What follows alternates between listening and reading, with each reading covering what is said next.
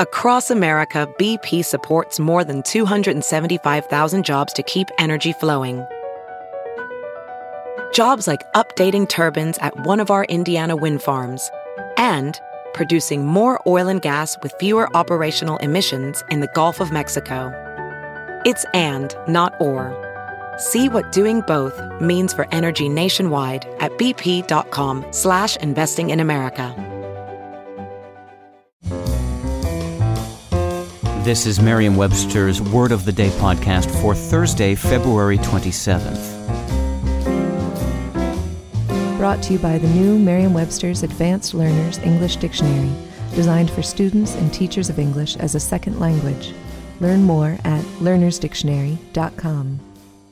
Today's word is Zeitgeber, spelled Zeitgeber.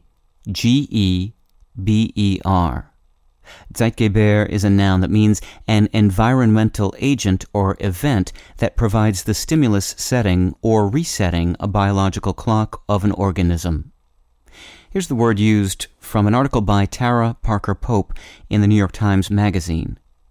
Night shift workers also struggle, he says, because they don't get the environmental and social cues that help adjust the circadian clock.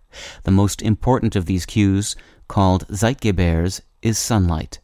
But a Zeitgeber could also be a scrambled egg breakfast or children coming home from school in the afternoon. Zeitgebers are nature's alarm clocks, both biologically and etymologically. The word Zeitgeber derives from a combination of two German terms, Zeit, which means time, and Geber, which means giver. So a Zeitgeber is literally a time giver. In nature, Zeitgebers tend to be cyclic or recurring patterns that help keep the body's circadian rhythms operating in an orderly way.